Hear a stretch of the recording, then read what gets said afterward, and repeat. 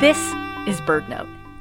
Collecting data on wild birds is crucial for their conservation, but it requires huge amounts of effort.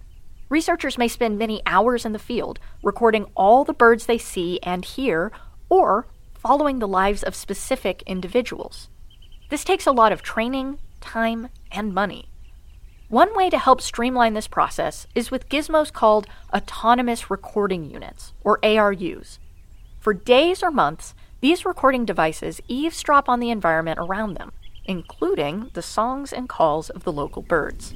HMS Site 103, start time now. Recently, researchers tracked the lifespans of male savanna sparrows over 6 years using only recordings that captured individuals' uniquely identifiable songs. Identifying the songs picked up on recordings can be almost as time-consuming as in-person fieldwork.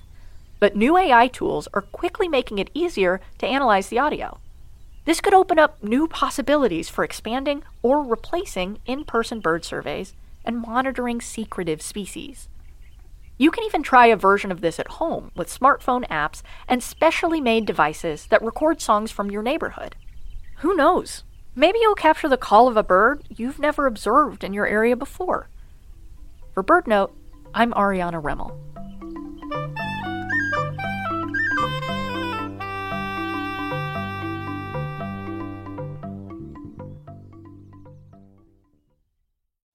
Join BirdNote on Wednesday, March 27th for a captivating conversation about the power of photography.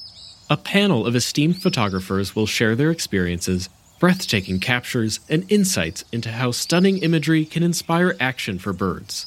Plus, stick around to hear the winners of BirdNote's 19th birthday photo contest.